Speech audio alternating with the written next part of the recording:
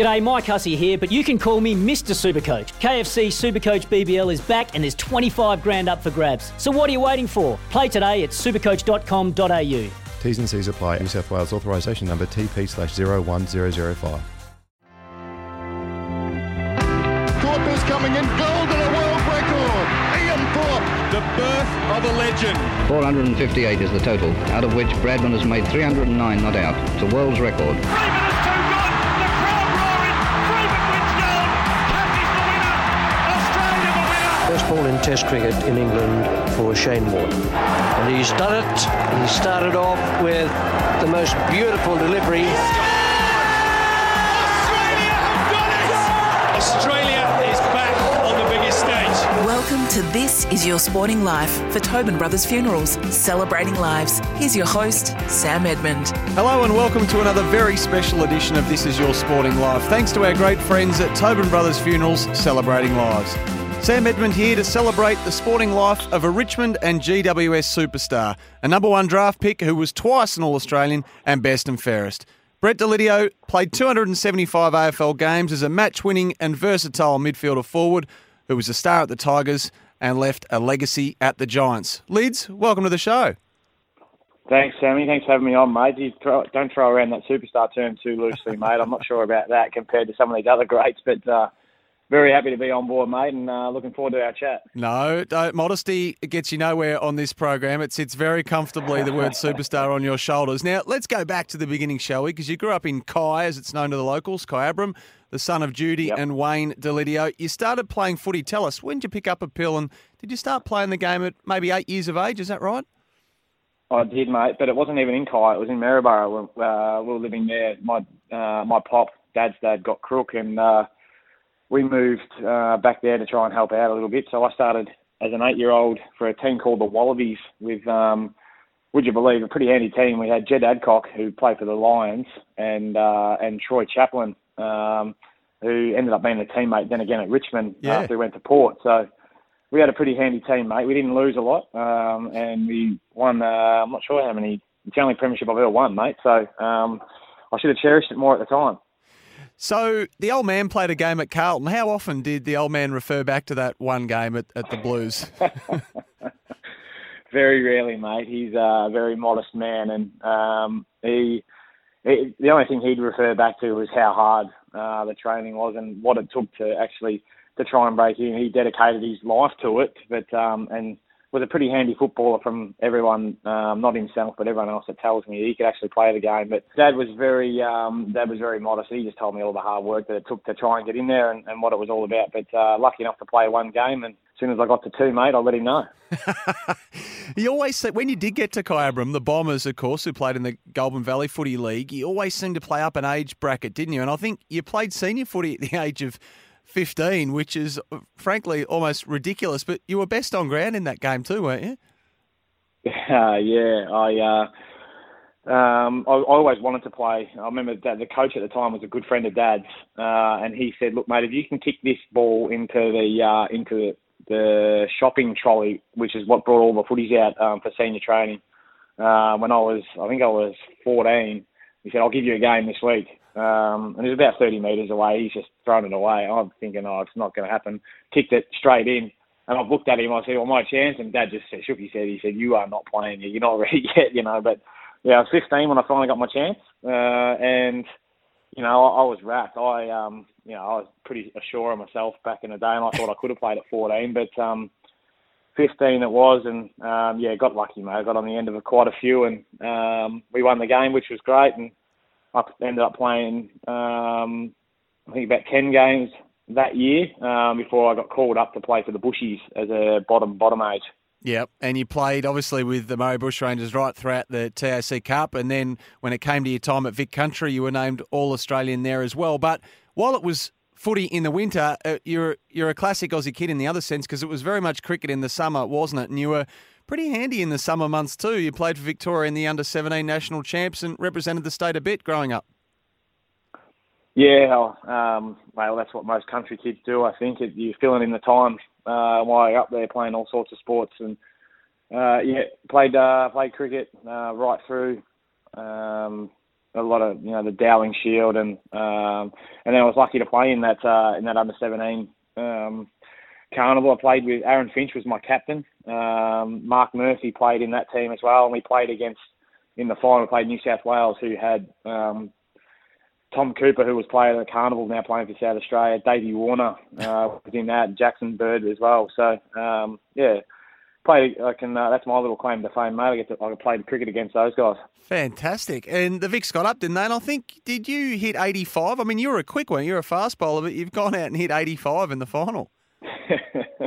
Yeah, mate. I was known probably more for my fast bowling, but batting at number 9, and came in and got a few that day. But mate, it was a very healthy deck. It certainly a lot easier to bat on than some of the country decks that I've played on up in Kai, where they're big cracks and green tracks. But mate, got lucky that day, I think.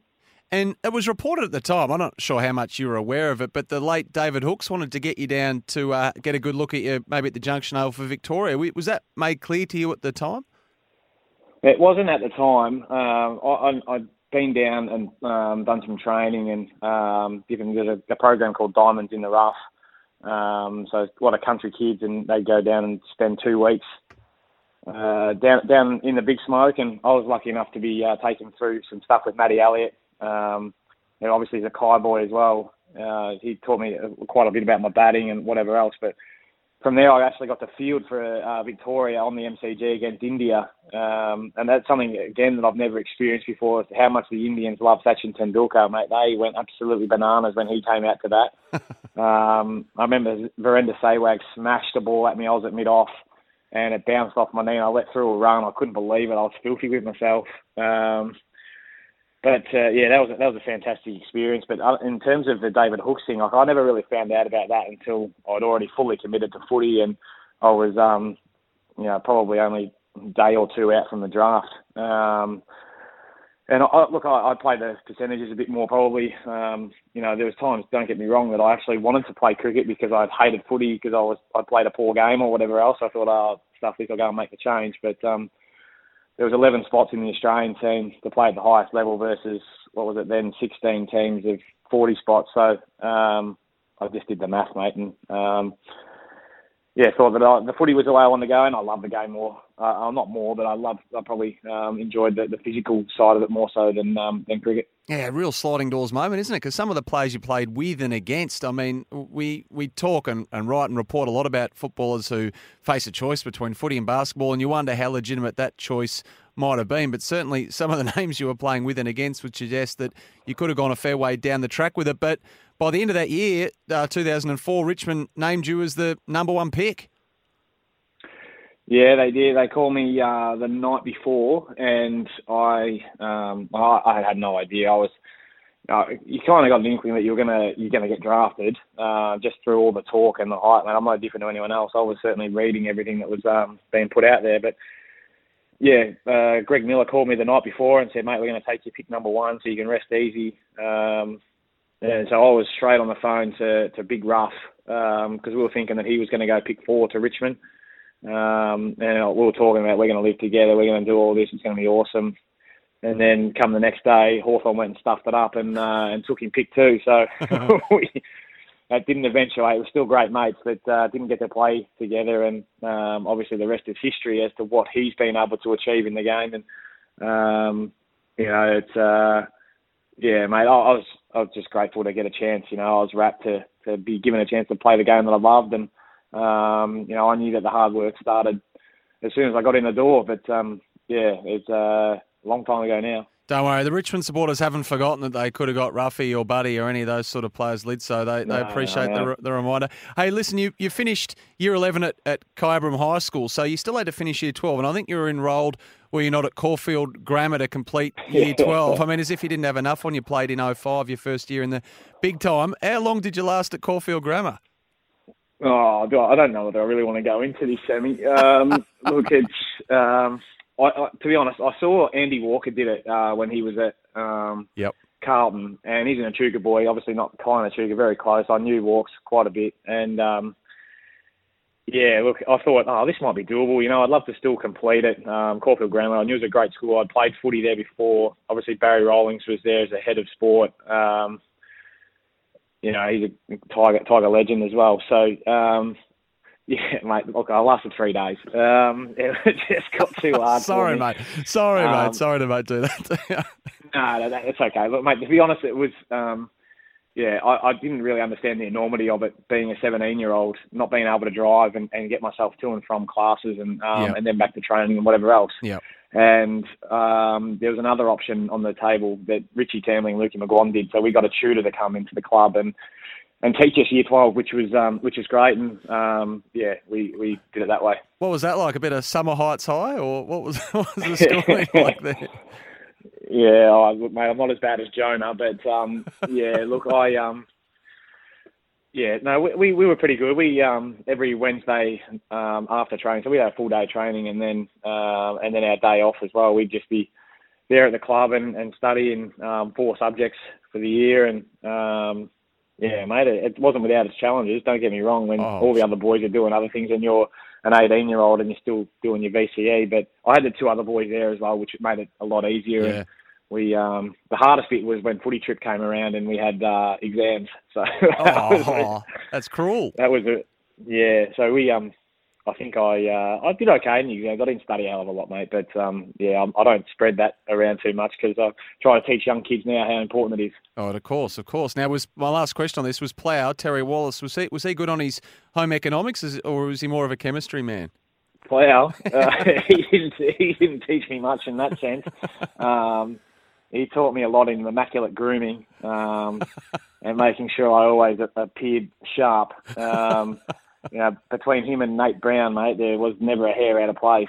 I learned from the best in that sense. Oh, no. Well, you well and truly took the baton there, didn't you, and ran with it. It's been a fun start. You're listening to This Is Your Sporting Life for Tobin Brothers Funerals, celebrating lives. We've just lifted the lid on the extraordinary career of Brett Deledio. Next, it's all about a bright start under the bright lights at Richmond. You're listening to This Is Your Sporting Life with Sam Edmund for Tobin Brothers Funerals, celebrating lives.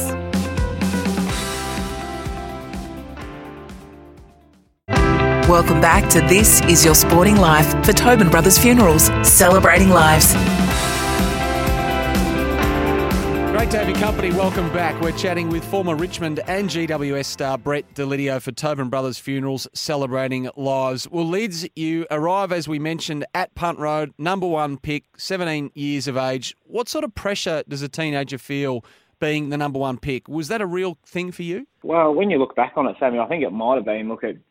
There's certainly pressure that comes with it, but I just tried to look at it as though, look, I've been given an opportunity here and I can really try and set the example for the other young guys that are there and try and train as hard as I can. And I just didn't want people to think that I was just, because I was the number 1 pick, I was going to be given an armchair ride. So I head down, bum up, and really just tried to perform in training sessions in the pre-season, and then when it come time to play and that sort of stuff, try and do what I could to hold a spot. And that's all I tried to do for the whole first year, was just try and play as many games as I could. I probably had a couple of times maybe where I could have been let go, but I think overall, mate, I haven't looked back on it and done the stats or anything, but mate, look, I'm very grateful for the opportunity to one, start, but then to continue to play that whole first year. So the debut came at 17. Round 1, Richmond lost to Geelong. I think you had 9 disposals, 6 marks for the game. What are your memories? What was that experience like running out for the first time? Well, mate, we're talking about my first game in senior footy as a 15-year-old, and I was best on ground. I come out and thought, I think I had 5 touches in the first quarter, or 6 touches in the first quarter, and I thought, how good this is easy, this AFL game. I'm taking marks and feeling like I was fitting in straight away. The wheel does turn very quickly, though, and a 69-point loss, I think, and you're sitting at full forward when the goals are going through the other end.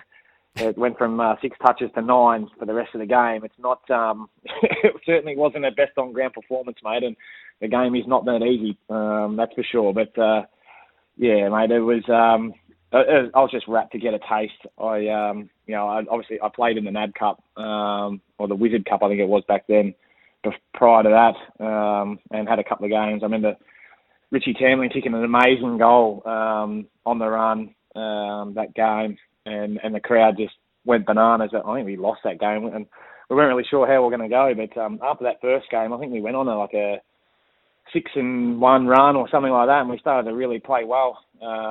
And obviously that was on the back of Nath Brown, through his words, being the best player in the comp, and Matty Richardson obviously dominating as well. So yeah, mate, we were going okay that first 10 games prior to Brandy breaking his leg in 2005. It's a question we often ask, and you mentioned sort of round one, it all got a bit big on you after the bright start. But was there a moment? There obviously was, but can you remember the moment where you felt like you truly belonged at the level where you thought, oh, hang on, actually, I haven't mastered it, but I can survive here? It was probably, to be honest, it took me a long time to where I really felt like I could, because I was just averaging 14, 15 touches. I was kicking a goal or two. There was 2 games. There was a game in the wet against St Kilda. I think I had my first 20 possession game, kicked a goal and thought, I can maybe start to find more of the footy. And then round 21, Mark Graham's last game, it was our come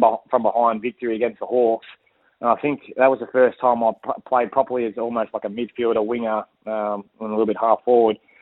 But 26 or 7 touches, kicked the goal, and thought maybe I can do this. And I started to really feel comfortable out there, and the boys could start to rely on me a bit more. So I think it wasn't until like round 21 that I really truly felt like I could play the game and compete with the men and the best midfielders and half forwards in the comp. The Jack Dyer medals back-to-back, 08 and 09. I mean, marvellous seasons for you. I remember 08 vividly, just an incredible, consistent run of form. You must have been immensely proud at a club like Richmond that had such a big and colourful history to be named best and fairest 2 years in a row. Must be something that you still think back on fondly. Oh, absolutely, mate. I think, 08, I was, the end of 07, Plough challenged me to become a bit heavier and become a full forward. So I did. I got up to 91, 92 kilos, the heaviest I've ever been, and was just going to play full forward for the whole year and try and just be that smaller Brad Johnson type, full forward out of the square. It lasted all of about one game, and I kicked 2 in the first week, but I don't know, I wasn't doing what I thought I could do, so I pushed up the ground more just as that half forward, and that was the days when the half forward went up one side, the half back went up the other, and you sort of had a fair bit of free rein, mate. And I played on that for the whole year pretty much. And I was rapt to make the biggest thing for me, and what I think back most fondly on. Like, I knew I was going to go okay in the best and fairest. I never had any idea. That was obviously Matty Richardson's best year in the Brownlow. He finished 3rd, and he was dominating on the wing, but I had my whole family there because I thought, look, I'll be okay. I think I'll go okay. I didn't know I was going to win, obviously, as I said, but to have a full table of just my family, all my immediate family, and my cousins as well, who had looked after me since I come down to Melbourne, mate, that was probably the most special thing. And then, mate, when a whole crowd of 1,500 people stand up and give you a standing ovation, mate, it sends the hairs on the back of your neck. It's pretty special because it is such a proud club and a big club with so many proud members. And mate, that was probably the brightest part of some darker days that we'd had earlier on. Obviously, I think we'd won a wooden spoon by then, and things weren't going as flash as what we thought. So yeah, mate, that was really nice. Yeah, fantastic. And Terry Wallace, you mentioned there as a coach. I mean, we all know him and love him here at SEN, of course. What was his main strength as the head coach? Well, I think, to be honest, I've thought back about this a fair bit. I think Plough game day was as good as any in terms of seeing what was going on and being able to change his tactics and manipulate the game. Obviously, that infamous one when we played Adelaide, I can't remember what year that was. That might have been 07 maybe. And we played a keepings-off game, basically. They were one of the best press teams in the comp, and they were right up there, I think, top 4. And we just kept the ball off them. I think the Bowdens would have had 100 marks between them. And that wasn't an anomaly. That was just them that day. And, just that memories like that. But for me, Plough was very good at just most games. And a bit like I treated Plough like and spoke to Plough like I did with my dad. Just give me honest feedback. What are you thinking?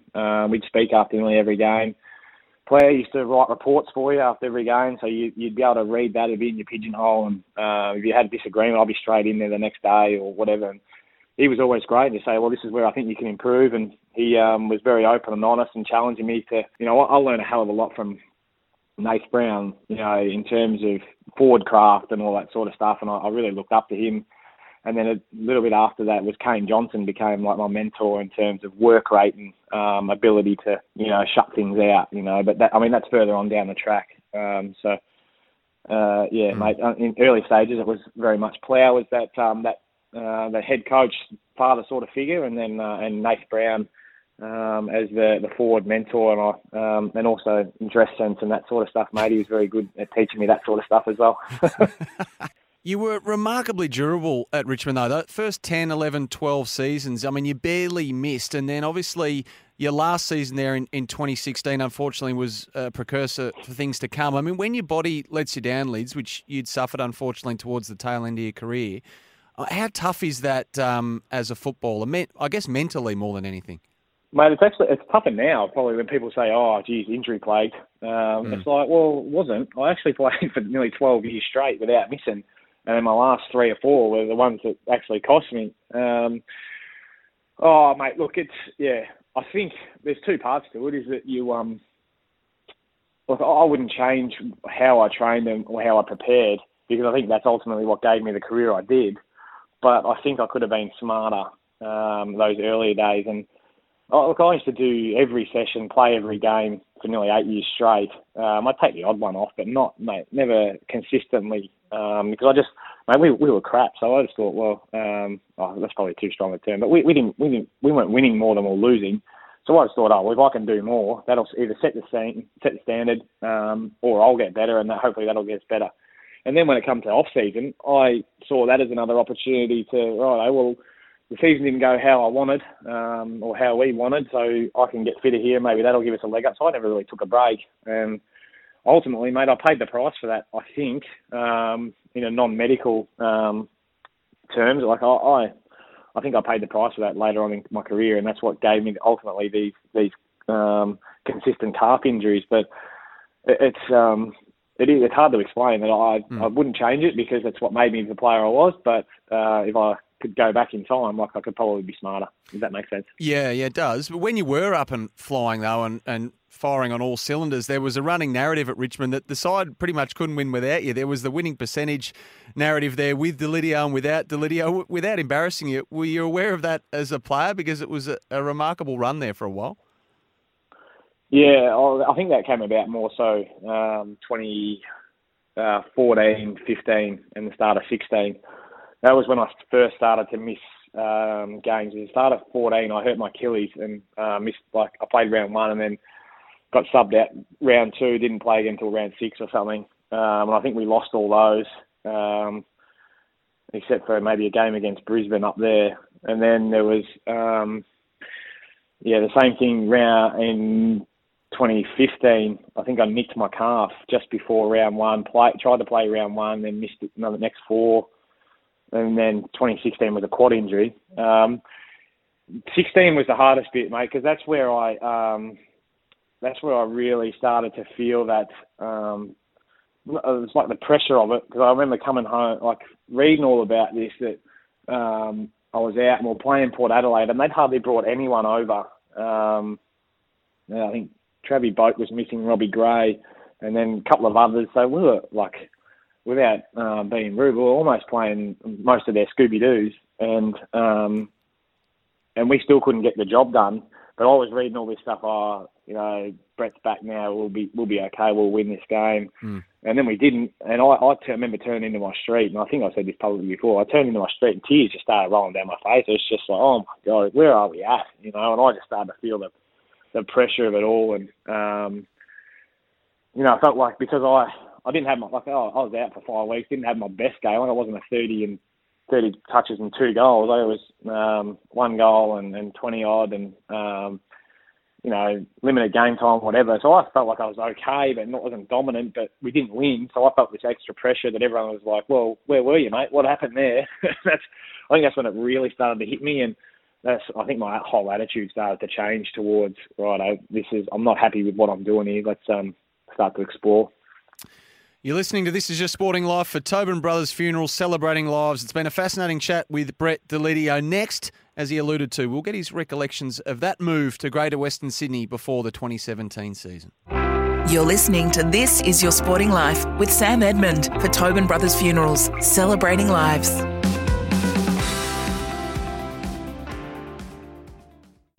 Welcome back to This Is Your Sporting Life for Tobin Brothers Funerals, celebrating lives.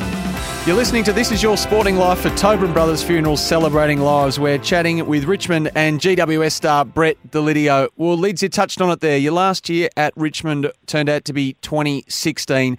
How did the move to Greater Western Sydney in that off-season before the 2017 season come about?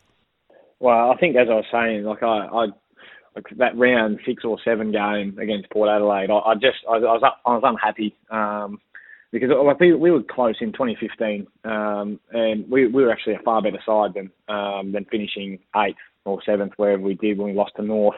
So I was pretty hopeful going into 2016, thinking we should be pretty good here. We've had another year under our belts with more experience and more consistency, hopefully from some of our younger players, but for whatever reason, mate, the wheels, I think Rancy might have missed the start of that season too, I can't really remember. But we just couldn't get a goal on for the start of the year. And then I think we started to read our own press or read the press. And the wheels fell off, mate, because we just weren't winning. And it became really hard. I came back, we started to get a bit of a roll on. We were going okay. I think I still played 11 games that year.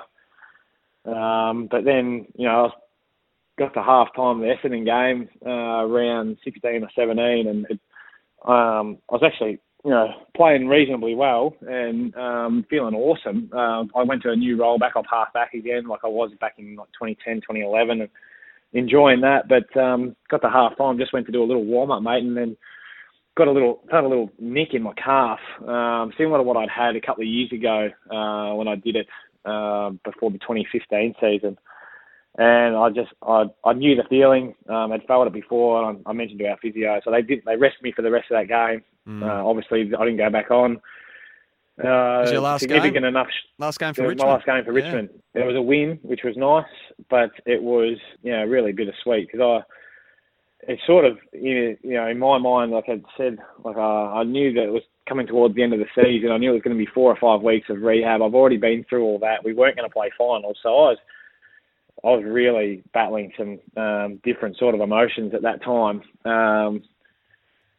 So I made the decision that we weren't going to play finals. I was just going to get my calf right, and hopefully I can just be ready to start a fresh pre-season.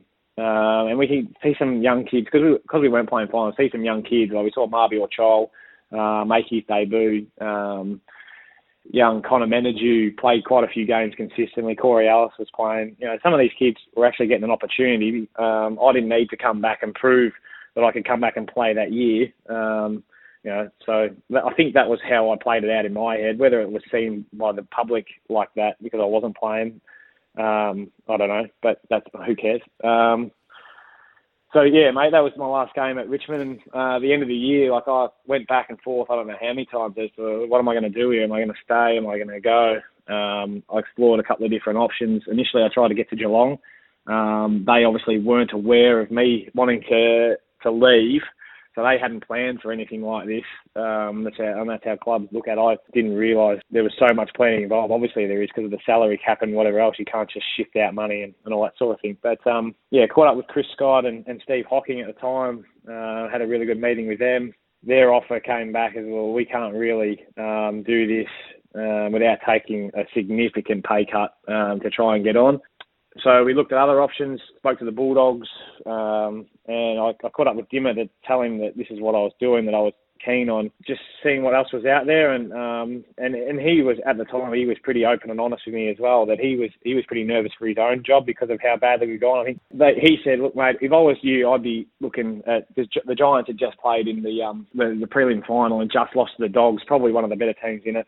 He said, mate, I want you to win a flag. I'm all about team success. I want you to experience what I've experienced. And I told him, mate, look, to be honest, mate, I'm crapping myself about going up there and moving my whole family up to Sydney. It just scares me. I've always been a family person and close to my mum and dad and my brother and sister. And, I was pretty worried about it. But, I ended up saying, no, well, I'm going to stay. And it took until I'd injured my calf on a run, and I thought, I went into the club and I was like, I think I'm going to go and explore this because I don't know whether I want to be. New thoughts come into my head about being involved in a club again. I wasn't sure where we're going to go and whatever else. I thought, well, to try for my own peace of mind and happiness, so let's go and try a new club. So Wayne Campbell had been in my ear for a couple of months since the finish of the season, and organised me to go up there. I met Dave and Leon, Shorey.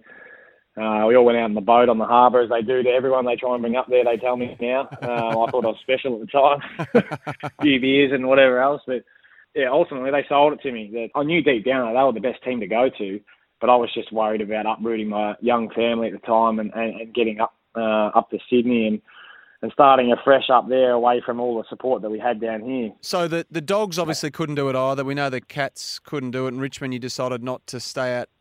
Were there any other options in Victoria that were ever canvassed? No, not that year. I had a couple years before that, but nothing that year. It was only those options. I think because I was in contract, it was more where I was choosing to push it. Yeah. And quite amazing that Damien Hardwick, at that point, fighting for his coaching life, as you say, didn't try to talk you out of it. I hope I'm not speaking out of school when I say that and he doesn't get upset with me, but it's more my mark of respect and my love for him is that he thought of me that way and he was open and honest with me, and I'm very appreciative of that. Look, I did, after I had that initial conversation with him, I caught up with him again to say, well, yeah, mate, I'm actually thinking I'm going to stay. And he was just as welcoming to come back as he was as to me to explore, and it was such a hard situation. Like no one really knew where they stood because of the uncertainty of what was going on behind the scenes at the club and also with what I was doing and whatever else. But I think to credit to Richmond, they stuck fat with what they believed in, Peggy and the Chief, and obviously putting their faith in Dimmer, and the rest is history for them. In the end, the Giants obviously present a contract that's appealing enough, and you mentioned young family. I think you had a little girl, Miller, who's only just been born, basically. You decide to move yourself, your wife Katie, and Miller up to Sydney. GWS were known still at the time, I think, as the cheeky upstarts with a fair bit of lip. I mean, were you on the receiving end of any of that lip before you got up there? And what was it like when you did get there? Certainly was. A good friend of mine now wasn't a good friend of mine when they first started. He was a cheeky little bugger and still is a cheeky bugger, but Toby Green, mate. I remember I don't know whether he did or he didn't, but he got looked at it for. He spat towards Anthony Miles, and I certainly wasn't happy about that at the time. But yeah, he was a cheeky bugger. Deb Smith, obviously a cheeky bugger. When I first got there, mate, couldn't be more different in terms of how welcoming they were and make you feel. I think because so many of the guys are from Melbourne and from everywhere else, no one was really from Sydney as such. They go out of their way to really make you feel a part of it, and it's a bit different hanging out with just you and your wife and your little daughter, when the rest of them are all 20 to 25 and got no responsibilities, mate. It's a different world, that's for sure. Not only that, but you were forced, unfortunately, to watch a lot of that season, weren't you? The body just didn't behave. You didn't get out there until round 20, so that's difficult for a whole variety of reasons. Mate, that sucked. Yeah, when I first got there, I trained 6 weeks straight and, put in a power of work and was really trying to show that I'm not just up here because of my name and reputation, whatever. I'm willing to do the hard work and earn my spot and whatever else. And then got my first little nick in my calf just before Christmas. That didn't really go away. And we just, I don't know whether we rushed it or it just, every time I build it back up to a certain point, I'd just get another little calf strain. I would have had 7 or 8 in that time. Oh. And just couldn't shake it, mate, to be honest. But when I finally got my run at it in round 20, I was feeling as good as I'd felt. And I played a couple of games before that. Played a half in the Scooby-Doos and then I played another half, essentially, but it was more of a game. Finally got my crack at it, and, yeah, mate, I was feeling great until just before the eve of the finals, that stinking bye week, and hurt my Achilles, mate, so I carried that right through the final series and was more crippled than I would have been had I had a calf injury. So yeah, and you played those 3 finals, the qualifier, the semi and the prelim, and as fate would have it, you came up against the old mob in the preliminary final, of course, Richmond, prelim 2017. Yeah, I've had a couple of dark days in footy, mate, and one of them was round 6, 2007 against the Cats. We got smacked by 157 points, being tagged by Cameron Ling, mate. That was a dark day, but when you're playing against your old team and all you want to do is perform and go really well, and you can't, and the scoreboard starts to go the other way, mate.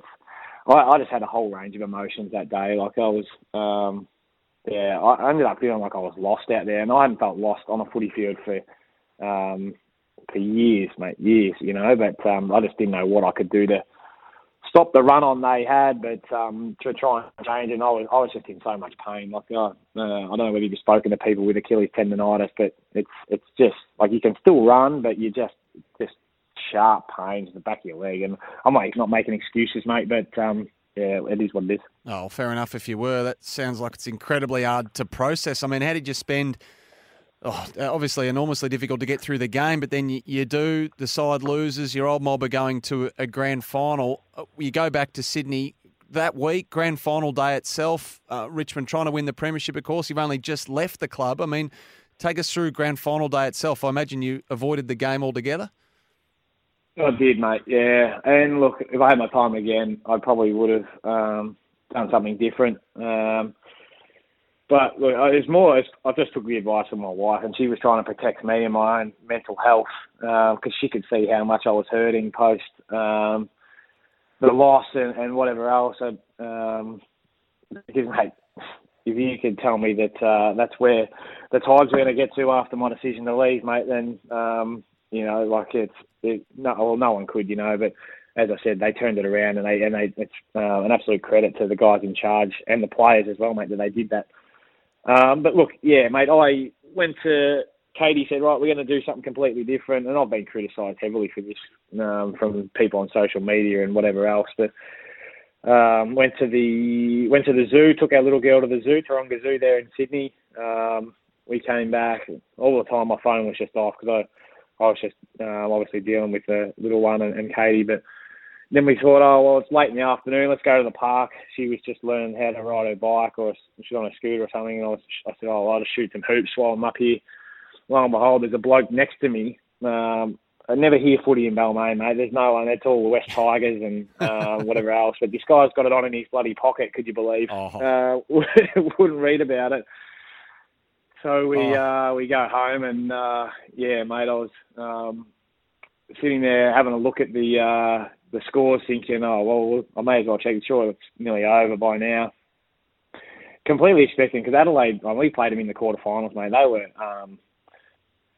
they were unbelievable that year. Like, they were just a scoring powerhouse, you know. But so I was expecting Adelaide to be in front, and I'd be like, that's not so bad.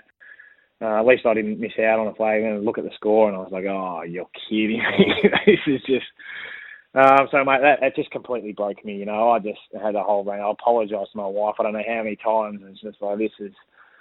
I just felt like it wasn't fair. And I said that on Nerley's show as well, that I just felt like I put in so much for it to, you know, to try and get that ultimate, and then everyone else that's still there is reaping the rewards of the hard work that I put in.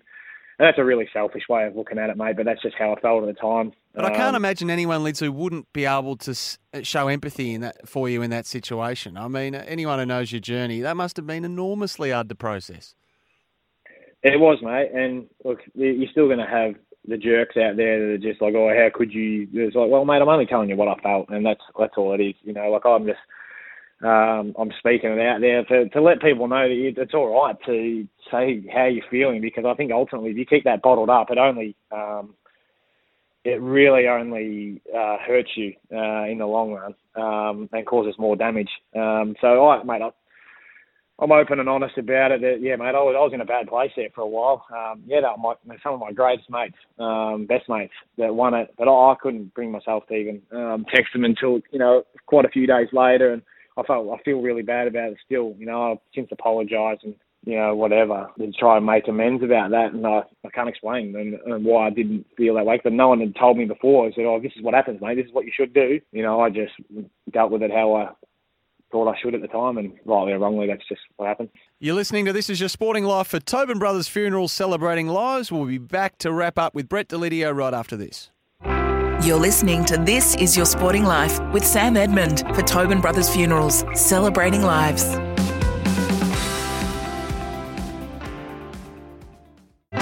Welcome back to This Is Your Sporting Life for Tobin Brothers Funerals, celebrating lives. Well, it's been great to have your company here on This Is Your Sporting Life. All thanks to Tobin Brothers Funerals, celebrating lives. Brett Deledio is still with us. Well, Lids, some short and sharp ones before we finish up. Toughest opponent? Oh, mate, without a doubt, it's Cameron Ling. He taught me a lesson on numerous occasions, and I copped some of my best sprays from Plough after having him run around from me. But they were so good as well, mate. He never saw the footy, so that was the hardest thing. Your most underrated teammate? From the outside looking in, we don't get access to the smaller details of what makes a certain player play a certain role. Was there a teammate that you had that didn't get the plaudits they deserved?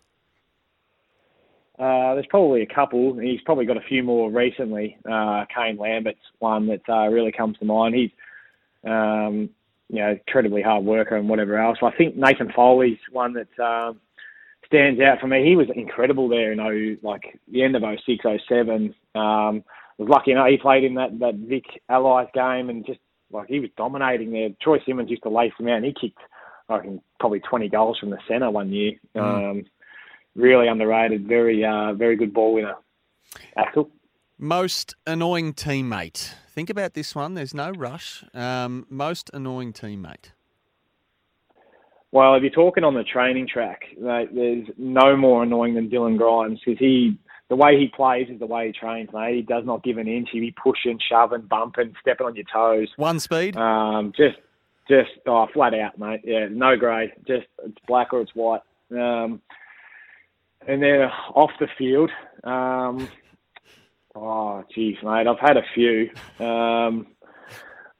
Rancy wasn't so much annoying as he tried to really just keep the groups together and upbeat. A teammate of mine who used to, there was three of them, or four of them, they used to call themselves the Rat Pack.